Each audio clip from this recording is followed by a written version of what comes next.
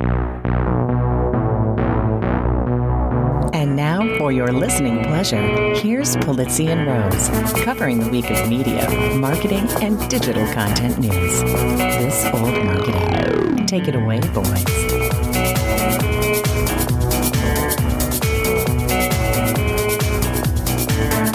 Well, hello, my friends.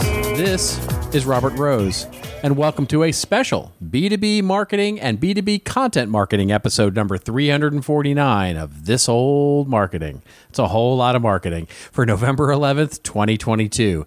And with me, as always, on this show, my good friend, my colleague, and the guy who puts the number 2 in B2B, Mr. Joe Polizzi. Oh, my God. I couldn't resist. I can't believe you just said I couldn't resist.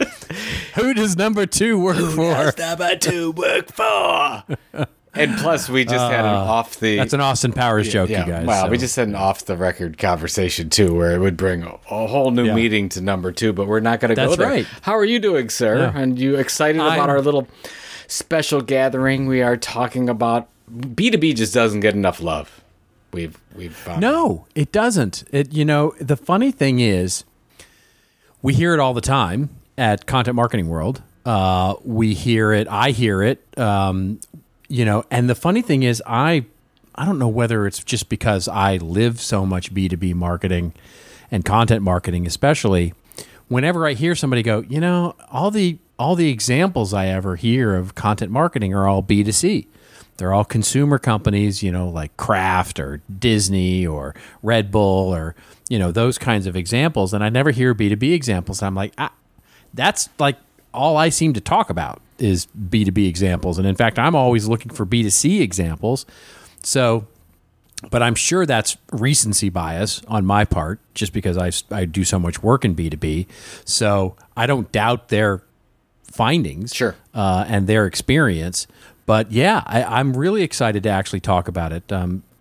Tell the audience why we decided to do this. I had coffee with one of our listeners, Todd, and the first thing... Which we don't do very often, by the way. Todd and I are both in Cleveland. So, hey, Todd, thank you so much. We had a great time chatting. And the first thing he said is, are you ever going to talk about B2B content marketing? And I said, we do. I mean... Everything we talk about sort of, and it's interesting because Todd really said we talk more about macro content issues like the Twitter, Facebook. That's Netflix, true, and we do absolutely, yeah, we do. No doubt. We've pivoted. We have pivoted in the last 3 years more toward, and that's we pivoted the tagline as well. We talk about media more than we do anything else. Because it's frankly just easier to talk about that. We don't have to prepare as much. That's I'm just kidding. Yeah, sort of not. So anyways, Todd and I were chatting, and I said, you know what? That's a great idea. Whenever we get the chance to do a special episode, I'll talk to Robert, and I'm sure he would love to do a special episode on B2B content marketing or B2B marketing, as you said in the intro. And so we're gonna do 30 minutes or so on what you and I think are the keys to effective B2B content marketing right now. And I've never been so enthralled to have a conversation with you before. I see. This is very exciting. You're right. Most of your examples are B2B. When I do presentations, I split 50-50. I try to do 50% B2C and 50% B2B. Just keep everybody all in the family, I try to do that as well, but it's often... I would say it's more often than not that I'm doing a talk or a keynote at a B2B or agency-oriented experience, some event. And so I'm trying to match my case studies to whoever I'm actually speaking with so that it's, very smart. Completely... Yeah, so completely. Well, they ask. I mean, it's not like I've offered up. They say, "Would you please make all the examples relevant to our industry?" And what I often push back a little bit with is I'll say, "Well, I'm going to bring a few that are outside your industry because I want you to also have the perspective of what other industries are doing that you could copy to actually differentiate yourself in your industry." So there is some value to seeing things outside your own industry, of course, but. Because the concepts do apply. But I did want to touch briefly on the idea when I opened up and said B2B content marketing and B2B marketing, because as we get into some of these 6 things that we'll talk about, one of them is how these things are becoming merging. They are becoming much more aligned and part of one strategy rather than something separate. So we'll talk a little more about that. So it's either like the Ethereum merge or the merge from the movie Dark Crystal. It's one of those two. And wow. Okay. That's where my head's at. Right there. Really? Dark Crystal. You went to Dark Crystal. Dark Crystal is one of my favorite movies of all time. It's a good movie. It's a really good movie. It's a very geeky movie. Call it? It's one of those movies that, is it The Happening? The Merge. What is it called? I can't think of it. There's 1,000 people out there knowing exactly what that's called. But whenever the Skeksis and the other ones merge together, it's a thing. It's The Awakening. It's that's a Robert De Niro movie. Oh, I can't. Okay, whatever. I can't do that. That's it. That's all I got. Anyways, this is a really good thing. I think we should start. Okay. I think we should start the podcast. I was just going to let you sort of walk out of there. I was working it through my brain, and it's not working well today. Yeah. But anyways. Yeah. All right. Well, it's a great movie, The Dark Crystal. Every time it comes on, my wife goes, "Really? You're watching a movie with puppets?" And I'm like, first of all, they're Muppets. They're not puppets. But second You're of all, the one that does that. You're the one that corrects. Yeah. Puppets, that's right. You offended me. They're not puppets. Yes, they're not puppets. They are Muppets. Why don't I kick this off, and then I'd love to get your take on a few things. So you and I are going to talk about 6 or 7 things that we think. The Great Conjunction, by the way. Thank you. That's what you were thank you so much. It was hurting that I didn't know the answer to that, and I was not going to clickety clack on my keyboard. So, yes, I wanted to give you a take. You and I were kicking the idea back and forth, talk about these 6, 7 things, whatever the case is, but I wanted to give you an idea of why I started this in the first place, because a lot of these things come from the idea that I think that a traditional marketing strategy or traditional content strategy is just not enough. I think that now is the time to really start making some significant changes in the program. And a lot of the reason I think that's the case is because we don't have as much time as marketers as we think we do. So if you look at some of the research, the average person stays in a job about 4 years or so today. If you look at the average marketing role, like mid-level marketing role, that's about 3 years. And if you look at the chief marketing officer, you and I have talked about this many times on this podcast, is about 24 months, 2 years. So if you think that we just don't have a lot of time when it comes to that, but we're talking about a long-term content marketing program that often takes years to really get going, to grow roots, to really start seeing significant change with your customers and prospects, I'm almost thinking like we have to treat it without the patience that we need, and we have to start making these decisions and taking some risks that we normally wouldn't take because of this time issue. I don't know if you agree with that, but I wanted to get your take with it, where I'm saying a solid strategy might not be enough today. We might need to add a little extra fuel to the fire, if you will. No, I agree 100%. I mean, I think what there's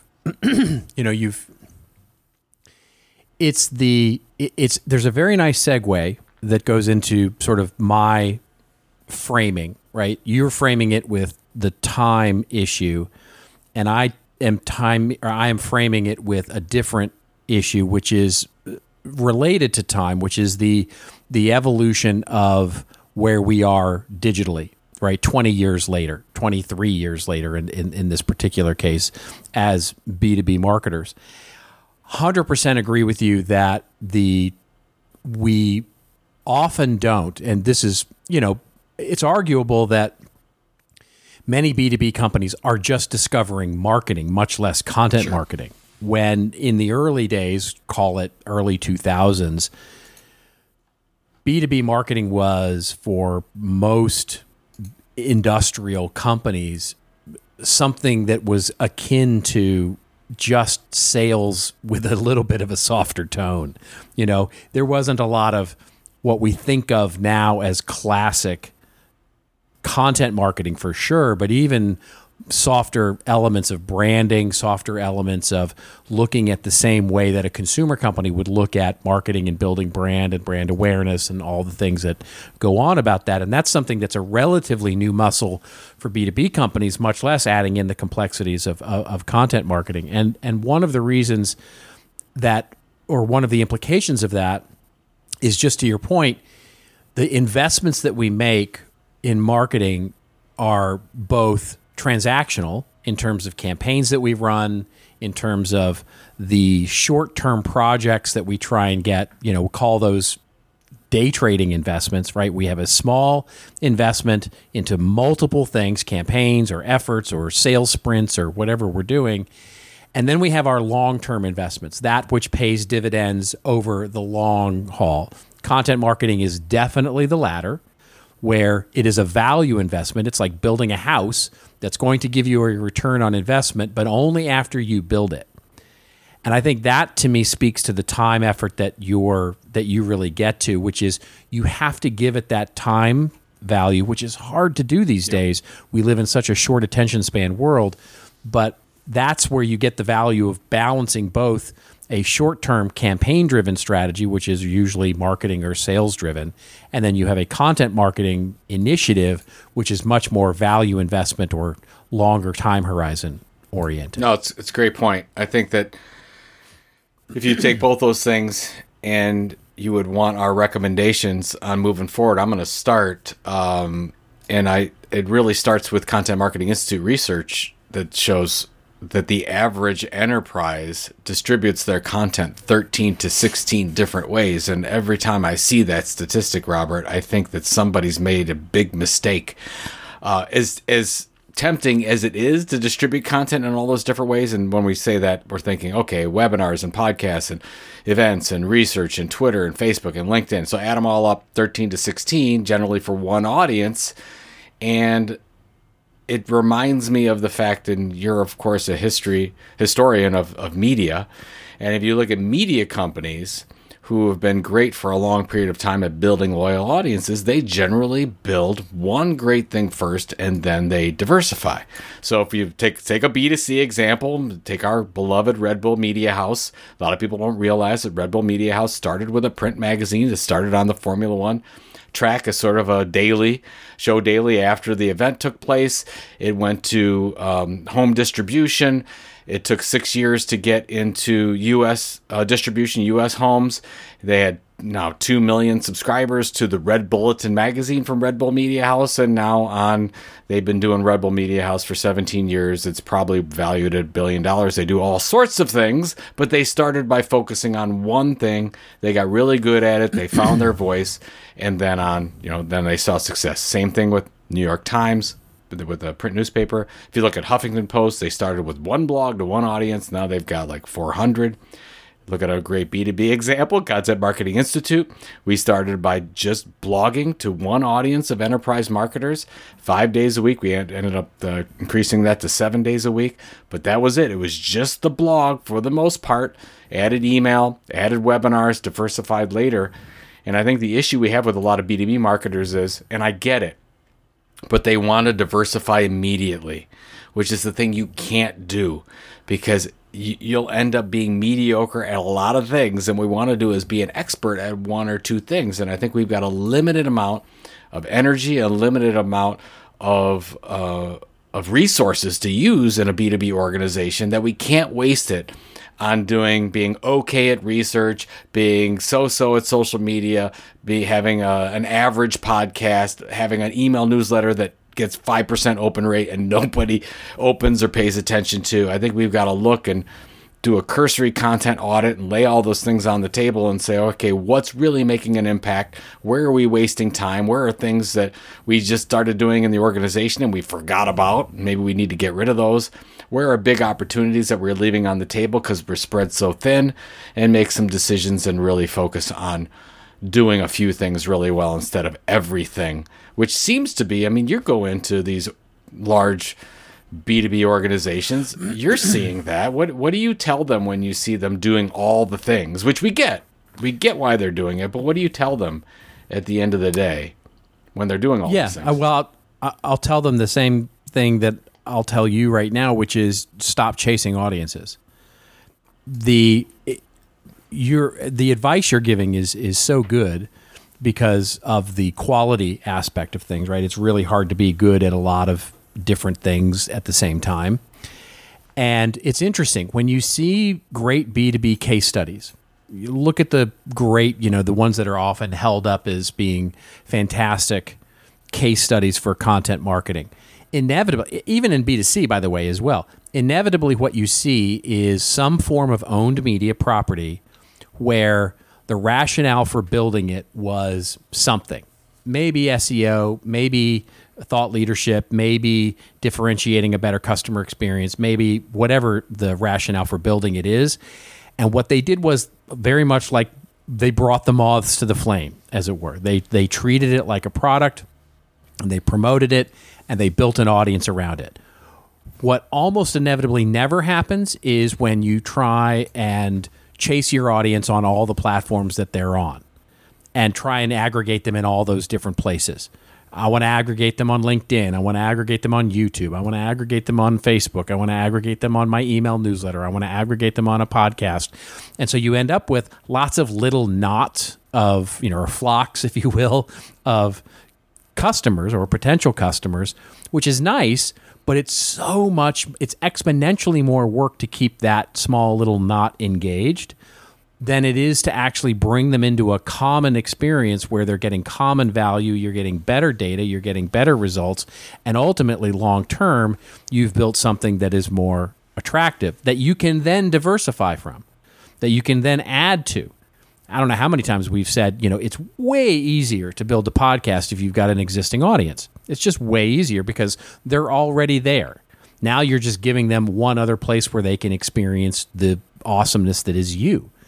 And so when I look at that diversification and when we talk with clients, we often say, look, in many cases, you're dealing with a large, big B2B company where the siloed nature of the organization is just going to be what it is going to be, right? So product groups are going to have their blog. The brand group is going to have their blog. Everybody's going to have sort of a resource center. And that's just the way it's going to be. So for pragmatic purposes, you have to sort of create a strategy around the idea of how to optimize these things for different parts of the journey. So the best you can do is to take those multiple areas, those multiple platforms, and focus them. Get them really focused on one thing. So yes, you're managing multiples as a portfolio, but you're managing them all against one goal, one audience, and one value. And they're different, by the way. No, I like. If you can do that, you're way ahead. But if you can even go further than that and sort of wrangle everybody into, for example, a Dreamforce like Salesforce does, now you're a step ahead of even the competition. But I like the idea of goal focus, one goal, one platform. It just there's no need to overly complicate this. When it's not, marketing is not rocket science. I think the simpler we keep it, the better. But I want you to add on to that and take the next one, because we talk about focus. We were building this owned media thing. We're trying to build a trusted, loyal audience, be the leading expert in something, especially from a B2B standpoint. We want to be the leading expert in some informational area, and then talk about the opportunity to then diversify. Yeah, the opportunity to then, it diversifies by differentiation, right? And you can start diversifying your idea by looking at that one goal and really using that to differentiate yourself against everything else everybody's talking about. That's the real key, right? So many of your competitors, and this is especially true. We just finished a project for a B2B company that is, what we did was we took 20 of their competitors and we mapped them on a positioning, story, platform basis. Looked at their blogs, looked at their resource centers, looked at how they were speaking to the industries, looking at how they were speaking, on their corporate website, and we plotted them on sort of a map, of where they were, on where they were focusing. We called it sort of a focused experience map and kind of a quadrant view, spider graph view, if you will. And what we end up with is everybody is in the same pocket. Like B2B companies, the biggest challenge with most is everybody says exactly the same thing, either because we've copied each other or because we've looked at, or because there really isn't that much to talk about. It's a very niche topic. It's a very focused area. Our widgets do the same thing as our competitors' widgets, but we've been doing them for 20 years. They've been doing them for 10 years or whatever the value is of the product. It's a pretty commoditized business. However, as our friend Don Schultz used to say, the only thing that they can't copy is the way that you communicate about that, the story that you're telling. And so if you can focus on that one area on each part of the buyer's journey that you are different and the story is different, well, now you've done everything to not just only diversify, but diversify in a differentiated way. I love that because I use in some of the presentations I do this idea of cloud computing. So we'll go and Google cloud computing and we'll see who comes up in Google and we'll say, oh, there's Amazon, there's SAP, there's Oracle, there's IBM, Salesforce, they're all listed, right? And they all have their what is cloud computing. And we go into it and we realize, and I get it, right? They're trying to be found in search, but when you go into that content, it's all the same. I could take the content from Amazon's web services page, throw it on IBM, and nobody would know the difference. We are talking about this thing exactly the same. And what we're trying to compare, and when you're talking about, especially with thought leadership in B2B, is you have to find your real area of differentiation so you can break through all that clutter and be the thing that's noticed. And we call that, in the Content Inc. model, we call that the content tilt. Like, what is that area of little to no competition where you actually have a chance to break through all that clutter? And that's where I think a lot of B2B companies don't take it. Now, media companies do this really well because they put together an editorial mission statement. And like, okay, well, who's the specific audience we're talking? Not the general audience. We want to get this audience as small as we can so we can be the leader in that. And then what are we going to send to them? And what's the audience outcome? What are we going to do? We're going to help them live a better life or get a better job or whatever the case is. And you put together, at least in this case, a B2B content mission statement. And it's not about what you sell ever. This is about positioning yourself as an expert and delivering value. And you say this very well all the time. You deliver value outside the product or service that you sell. So when you're thinking about this, you're a B2B company, before you just start creating content about the thing, you really have to try to whittle down a specific audience and a specific content niche and look at that area and say, if you did the work there, if you did all the things, if you did the podcast and you delivered consistently over time, in this area, of this tilt, in this differentiation, would you actually become the leading expert in this area? And that's what I want people to do. And I think, and you see it all the time, they don't go the extra step. They say, oh, we're going to do a podcast on cloud computing. Okay, great. Join the other 70,000 that have podcasts in that area or blogs or webinar series or whatever, and think about what's the spin that you're going to put on that's different, that you can actually break through all the sameness out there. Yeah. Well, here's another way to look at it, right? Which is, so one of the things that B2B companies have, a lot of them have in common, is an industry marketing effort. They separate marketing out by industry. Here's why we're good for aerospace, and here's why we're good for finance, and here's why we're good for healthcare, right? So that's a common thing that we see on the corporate website. And then go look at your industry marketing on that corporate website and look at the pages. And how many of them are simply just affirmations of your resume in that industry? In other words, the front page is we're awesome in aerospace, and there's some quote from some aerospace VP on your site. And then here's the products we offer for aerospace, and how it's the same products just with a little bit of a different description of them. And here's what our thought leadership in aerospace, and maybe you've got a link to a couple of specifically written white papers and so on and so forth.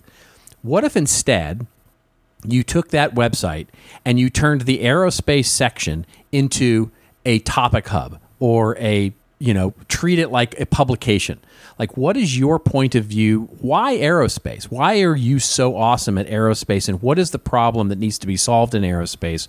And what is your point of view on solving it? What if you turned it into truly a valuable resource for someone in the aerospace industry to get information on the aerospace industry in the particular topic that your product or service covers, and transform it from being a billboard of why you're so awesome into a valuable resource for your particular aerospace customer. It's a very subtle but very important and distinct change, because now you're taking a part of the buyer's journey, making it valuable for the customer, and differentiating yourself, because guess what? Your competitors are not doing that. They're doing the exact same thing you are, which is puffing out their chest and saying how awesome they are in aerospace. But when we used to sell this back 20 years ago, we used to say, okay, you get to a cocktail reception and you're mingling around. What's the two things you don't do? Don't talk about yourself, and don't talk about how great you are. And that's basically the core of most B2B content programs. Right. And what we want to do is, hey, let's be interesting. Let's focus on the audience's pain points. What's the person I'm talking? What's their need? What are they interested in? Let's talk about that. Then they'll like me more. I mean, it's just be human, right? It's just, Well, speaking of channels, and speaking of how you do that on the web, one of the things, and this is our third sort of element here, fourth element, excuse me, which gets to the idea of, I know you're passionate about this.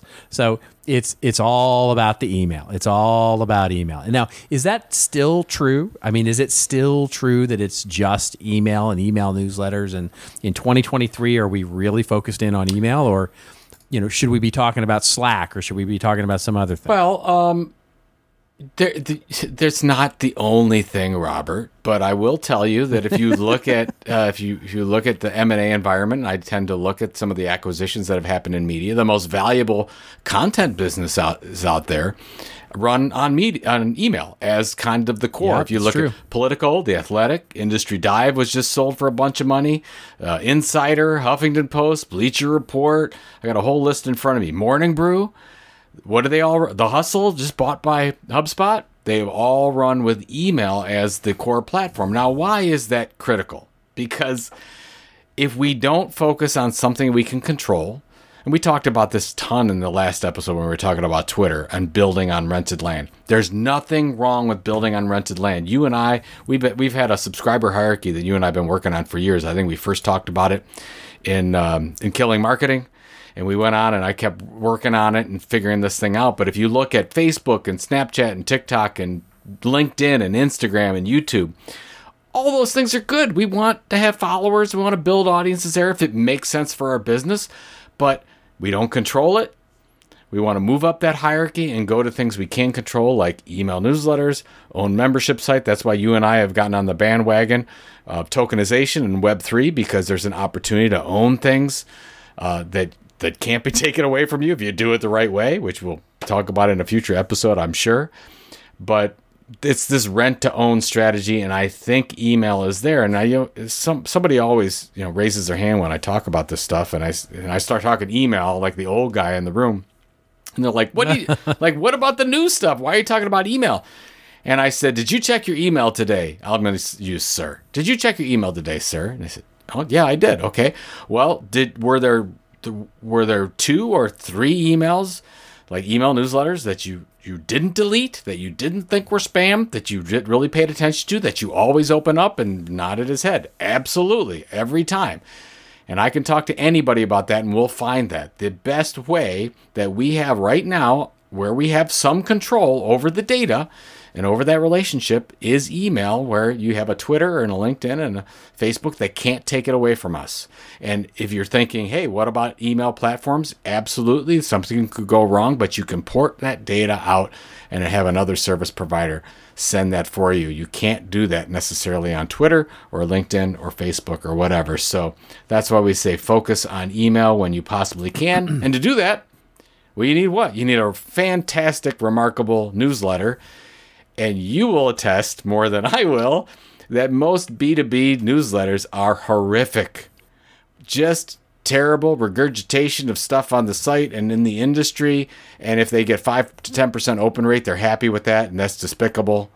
We cannot be satisfied with those kinds of things. And that's where I'd like, figure out what that platform is.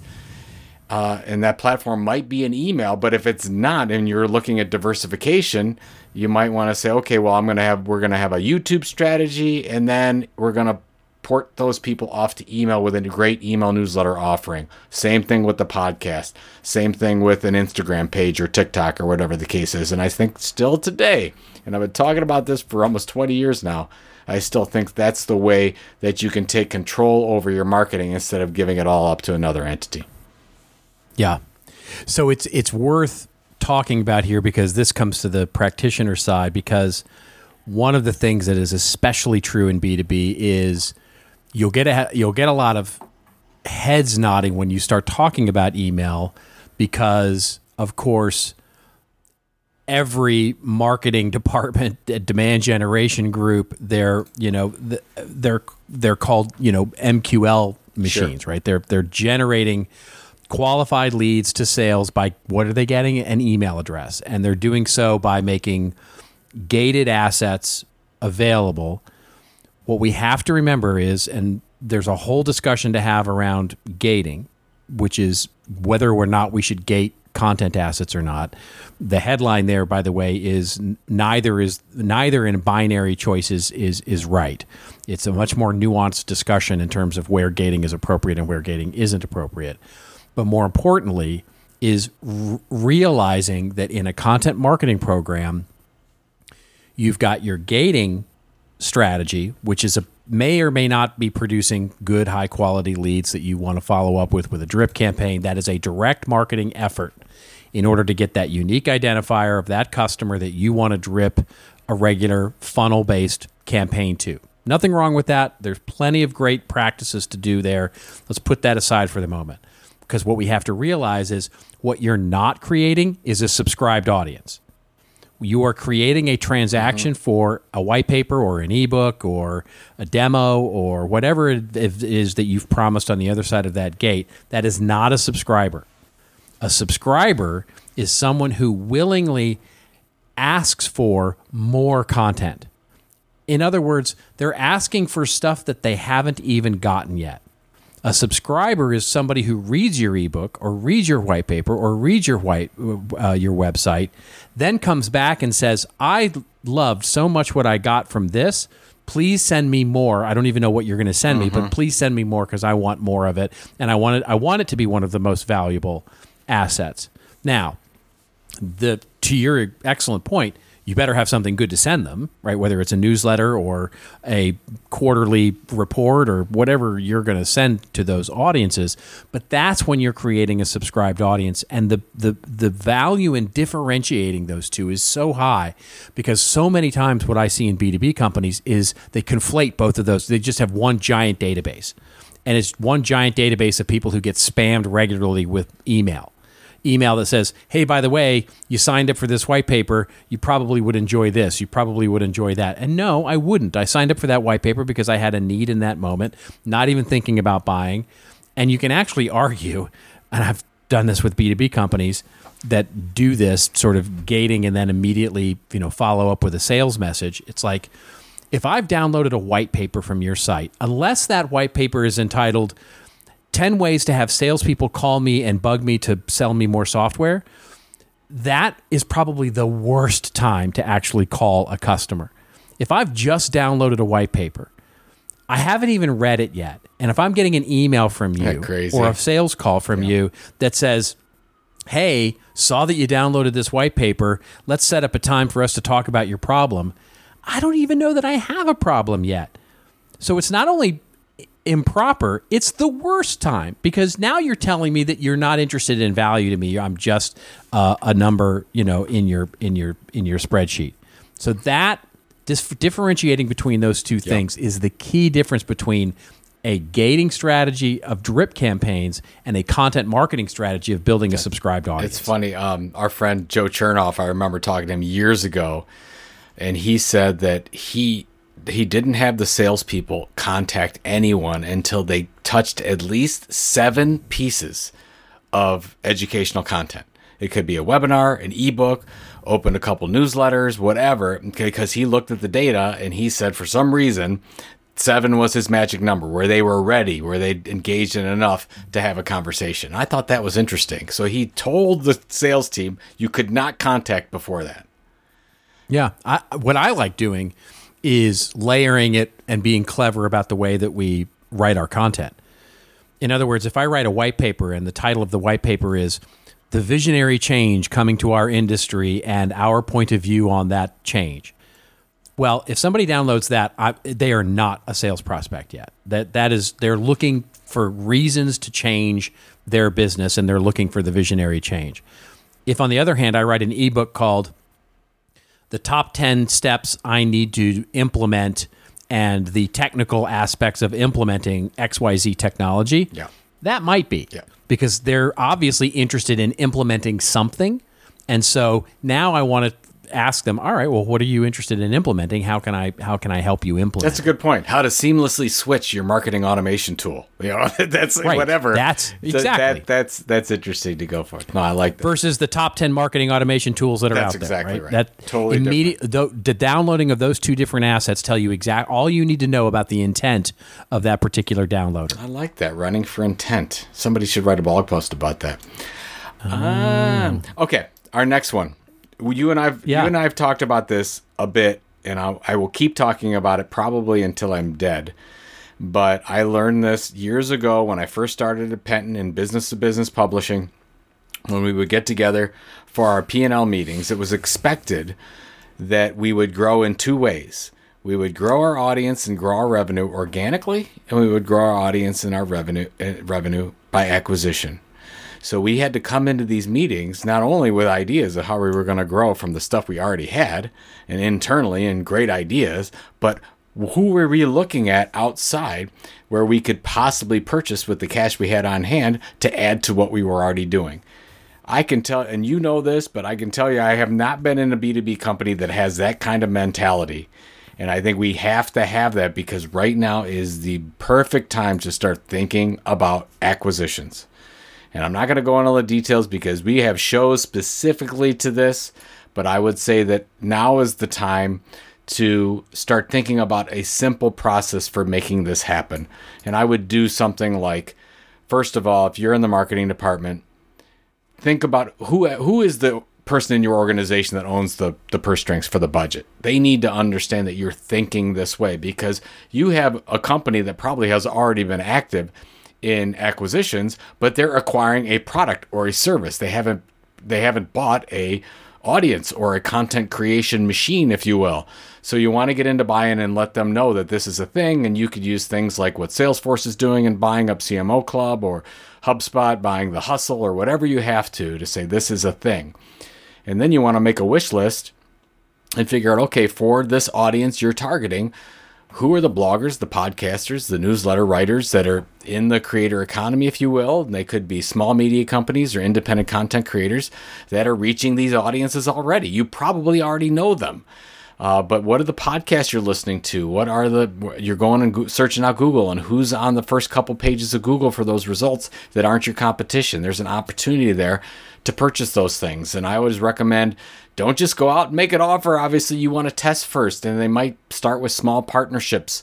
It might start with actually sponsoring a newsletter or a podcast or something so you can make sure this is the right audience, it's the right content tilt, maybe that your goals align with that creator's. And then once you make that short list, you can go through the process of acquisition. It takes first of all, you've got to get this built into the culture of your marketing department. And you have to understand how these things work.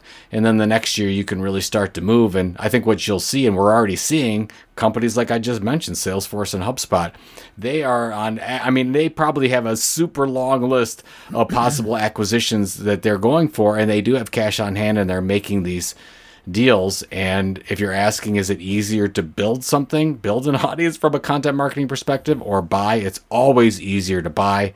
You can cut out a couple of years. Are there problems? Is it perfect every time? Absolutely not.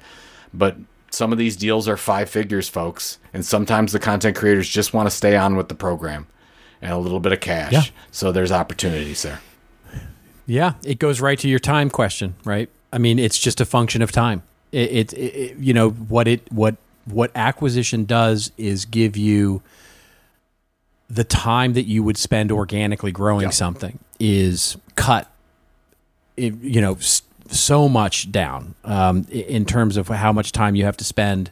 Now, there's time that you'll spend getting them integrated into your business model. There's time that you'll get integrated into that business model. There are talent and all those, all the typical integration issues, but we're talking weeks and months, not quarters and years.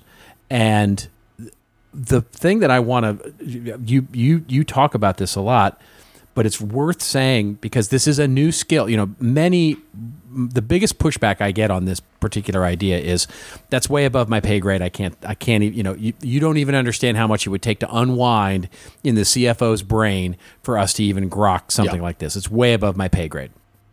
And so I get that. I totally get that.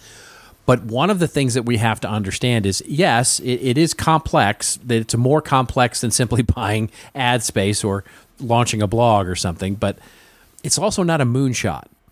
If you do the math, HubSpot's acquisition of The Hustle was about 6% of their yearly marketing spend.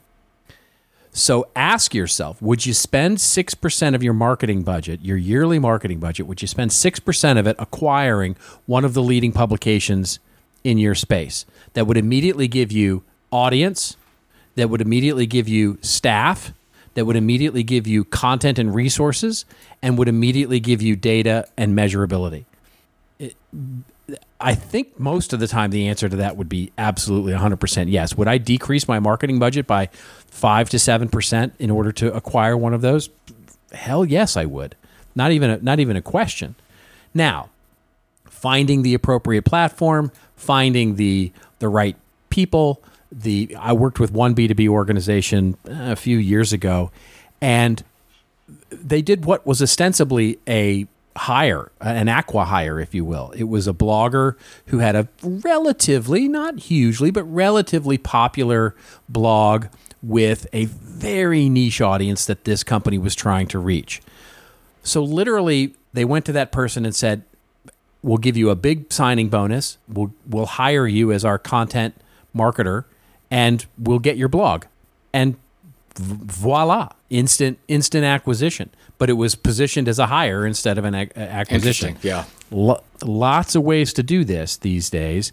And to your point, even to the point of saying, hey, let's not acquire the company. Let's not jump through all the legal hoops just yet. Let's actually just become the exclusive sponsor. Go out to one of these blogs or these magazines and go, what would it take to buy up all of your inventory? Every single bit of your inventory where you write, we participate in the editorial process. We basically, quote unquote, own your magazine, and we'll put in, our own webinars. We'll put in our own content. We'll get the data, the subscriber data, et cetera. We'll get a co-branding deal together. Very much like, and I don't know what the legal structures of this are, but Pfizer, for example, partners with I think it's Pfizer. I could be getting this wrong. With arthritis to create arthritis.com, I believe. I may be getting those URLs wrong, but it may be arthritis.org. But it's one of those where there's a co-branding effort, but they are separate entities. And so that's, another way to approach this is sort of exclusive sponsor or benefactor, if you will. I like that. I think that's an easier way to go, and I think that might be the middle step before you take it all the way and say, because you already have those, you can make those decisions tomorrow. It's like, I'm just going to take my budget and move it over here. And the last thing I would say is the Hustle specifically, it wasn't called samparr.com. Sam Parr, who is the co-founder, it was called The Hustle. Yeah, right. It's a lot easier to work with these publications that are actually content brands outside of the individual. And we talked about last episode, right? About Kanye. Yay.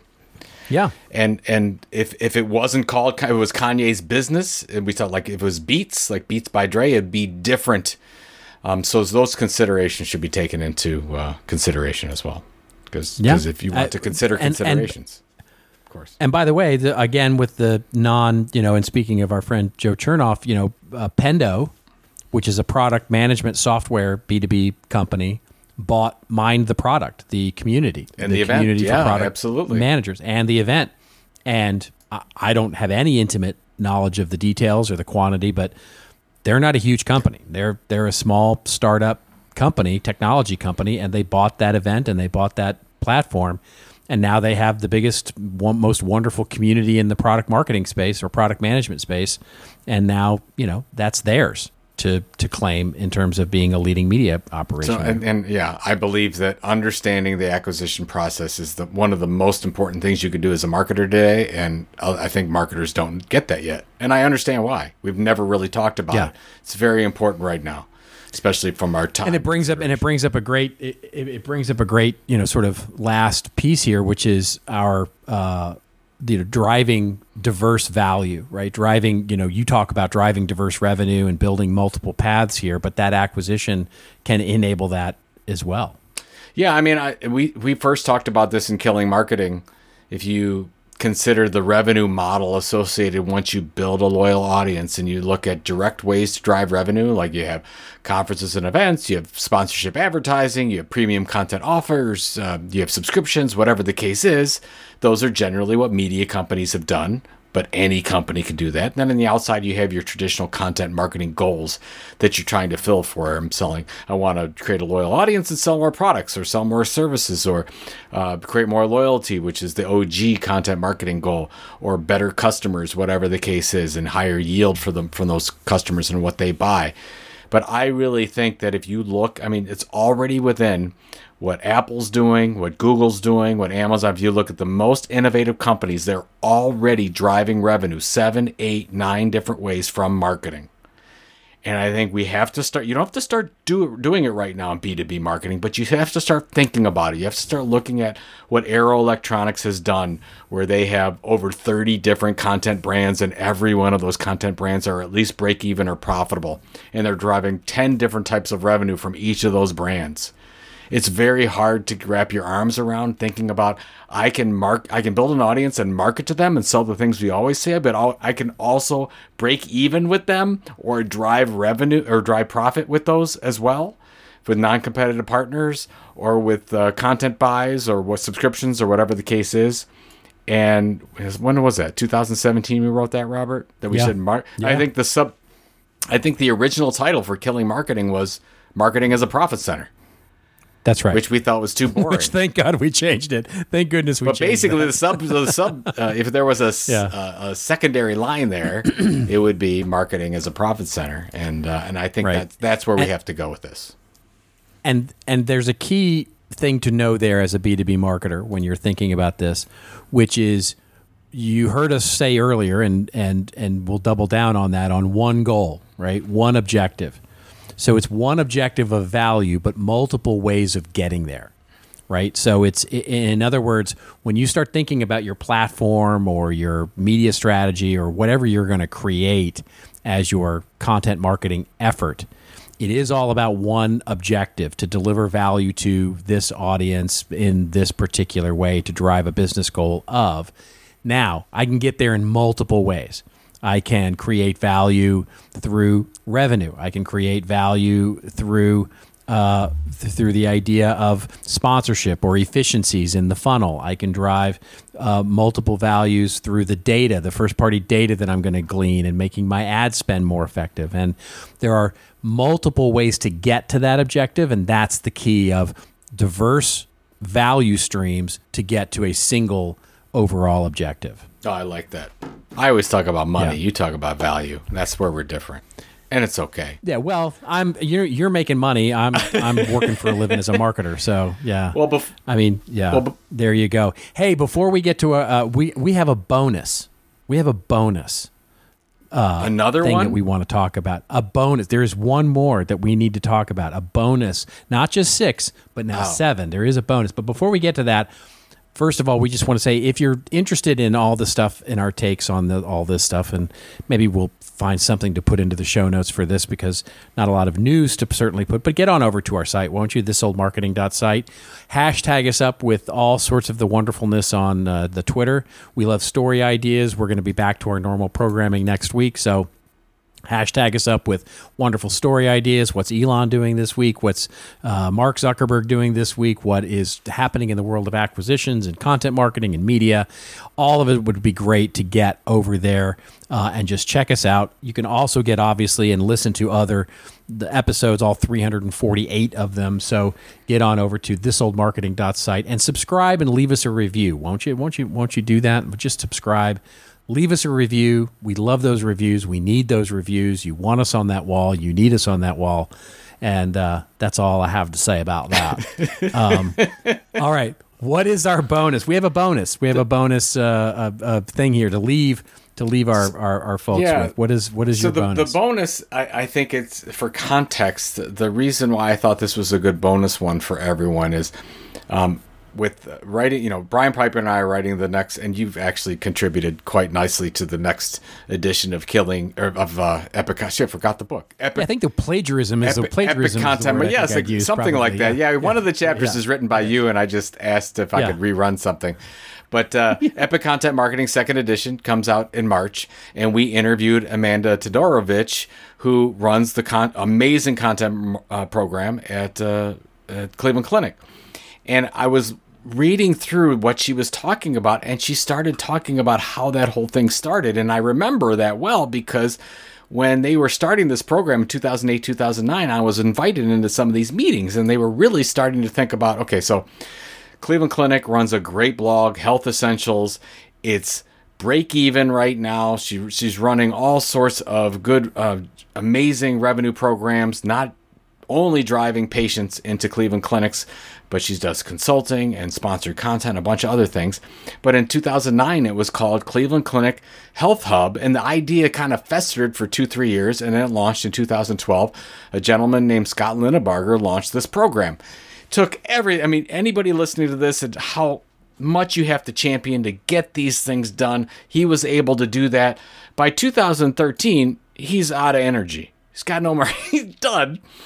And brings Amanda on board, and then Scott ends up leaving a year or two later. Amanda takes over, and then the whole thing goes gangbusters because all the hard work's been done. So my recommendation, I know you have a different take on this, Robert, but my recommendation is if you're having a lot of problems in your B2B organization, you can't get buy-in, you've tried all the things that you can, I would go out there and find another B2B company that already has bought into it and is about 3 years into their strategy. Because this seems to be the spot where they've tried it, they still believe in it, the first thing hasn't worked, and they're going to try it to move in another direction or put extra resources to that. And that's what Amanda did. She came in, and now Health Essentials gets, 13 million people to their site every month. It's totally crazy. But I think it's that timing thing, back to that timing thing, is a really important idea. And if you're struggling in your organization to get all that buy-in we're talking about, maybe you just leave. Is kind of what I'm saying. So there you go. Well, that's my wonderful career advice. Quit. That's leave. That's what a wonderful way for you to end, right? Yeah, just quit. Look, the way I look at it is this. I agree. By the way, the funny thing is one of the interesting things that comes out of my consulting work. Somebody asked me one time, they said, how many of the companies, and especially the B2B companies, how many of the B2B companies actually execute against the strategy and roadmap that you lay out for them from a content marketing perspective? And I said, it's exceedingly few. And they were surprised by the answer. And I said, well, why? And I said, because it's the roadmap and the strategy is relatively straightforward. I'd like to think I bring a little bit of creativity and thoughtfulness to bear when we create those things. But the as you've heard throughout the entire episode today, what we're talking about isn't rocket science. It's relatively straightforward when it comes to the change management and the execution part of it, especially in a B2B organization that is tied in their ways, especially those, I can't tell you the number of times I've heard, well, we're run by technical people, we're run by engineers. And so if it doesn't, if you have to explain things in a way that an engineer or a technical person would understand. And it's like, okay, I get that, but it's the change management part of it that's hard. That's the hard part of it. So anybody who has executed a successful content marketing program has executed a meaningful change management program in their business. And that's difficult and it's hard. And so the punchline to the exceedingly few who actually follow the advice or are successful after following the advice is that way more often is what I get the response when those people can't do that are the people who call me up 8 months, 6 months, a year later and go, that roadmap that you built for us at XYZ company, I couldn't do it there, but I went to this new company, and because I was the new innovation person or I was the new content marketing person and they wanted to do it, it was way easier for me to actually execute the change management, and we did it. So sometimes it is actually better to leave and go find someplace where you can be the new person that can execute something new rather than sort of the older person who can't, who can't change the direction of the ship. So what I would say to that also is that there is a corollary to that, which is how do you keep your team? How do you keep people looking at what they're doing? And if you're a senior level marketer in a business and you're looking at keeping that content marketing team, the number one thing, and this our research proved this out this year. We did research in terms of salary, career placement, and all those kinds of things in content marketing. If you don't have a specific career ladder or the sort of tiers of how somebody's going to progress through their career from junior level writer to manager to content strategist or director to a VP to even some C-level position, you've got to figure that out, because most content marketers love their jobs, but most, and this came right out of the research, don't find a place for themselves within the companies they're with because there's simply no career pathing that's done. So the best favor you can do for yourself on retention and building a long-term program is to build a career path for content marketers to actually exist. So that's I think a good piece of advice for those in B2B that are looking to create something lasting. Well, that was well said. I think you said that much better than I said mine, which is just like, get the heck out. Just quit. You just it's quit. Like you're done. I thought that went rather well. I hope it was good. People enjoyed that. What do you got this coming week? Where am I? And actually, I think that most of mine is just I have to sell a ton of sponsorships for Creator Economy Expo. Ooh, you're going to be on the phone. Well, it's sales season. Sales sprint. It's sales season. Sales sprint. Yeah, and I've got some ideas. So I'm sending out emails with ideas, and I've got an idea. I'm trying to do some things differently this year. So we'll see how that goes. So I'm working on a lot of that before the Thanksgiving holiday comes up. What do you got going on?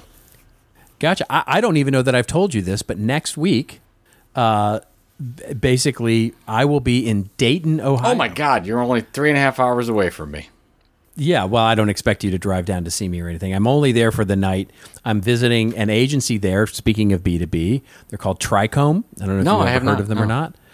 They're an agency that focuses exclusively on B2B, and I am their keynote guy, kicking off their client event where they're going to have a lot of B2B companies coming in and, kibitzing throughout the day about B2B marketing and content marketing and all of that. And I'll be there enjoying and sharing and eating some lunch and then jumping on a plane and flying home and back to that's a work. long flight for one thing, but it's a long couple of flights. Unfortunately, There's just no way. There's no direct from LA into to Dayton. Yeah, no, not anymore. So. I mean, not that there ever was, but yeah, flights these days are few and far between. Very good. Well, safe travels. Very good. All right, folks. Well, that is it. Until we see you again next week, remember, everybody, it is your story to tell. Tell it well. We'll see you next week on This Old Marketing.